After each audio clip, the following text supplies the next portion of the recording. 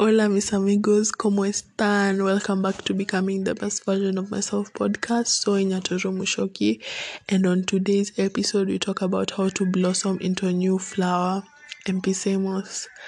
So I had recently read a book that on a small segment it was talking about Buddhism, and what I understood was that the idea of who we are is basically a mental construction, basically just a group of activities of our personalities and who we have been for the years we have lived. And what it was trying to explain was that if you want to change yourself or change some qualities that you don't like in yourself, you have to kill the metric by which you examine yourself or by which you define yourself.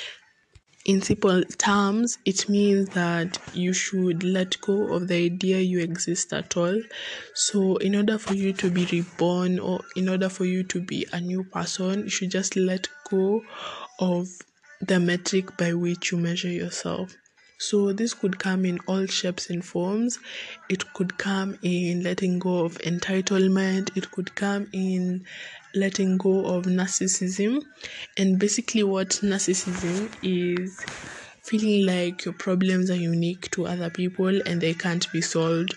And one thing I would like to educate you on is that when we feel like we've chosen our problems and we feel like we're responsible, whether partially or fully, for our problems, we feel like we're in more control than when we feel like our problems have been forced on us. So if you take that responsibility of saying, maybe I was responsible for this problem and probably I should change it or I should find a way of changing it, you'll be in a better position of changing yourself and changing whatever you don't like about yourself, whether it be personality wise, whatever, you can just do it by killing the idea of you existing. So on your journey to becoming a new flower or blossoming into a new flower, you need to ask yourself at least 3 questions in order to really dig deeper and to really try and understand yourself and understand if you are right or wrong at a certain point. So here are the 3 questions. Question 1 is, what if I'm wrong?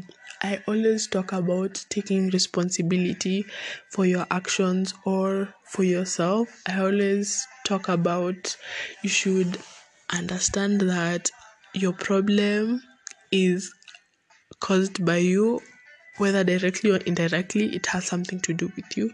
So if you take responsibility and you admit that you are wrong, that's when change happens. Change happens when you admit a wrong, so always strive to take responsibility for yourself.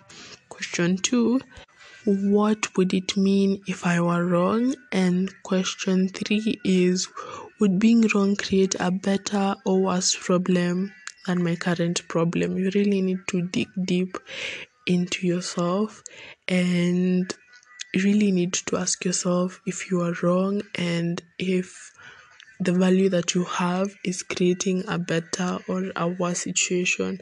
So just really take responsibility and try to change your thinking and try to change your perspective, because this is when change happens, when you take responsibility. So this has been the episode for today. I hope you really dig deep into your mind and into your soul and ask yourself these questions.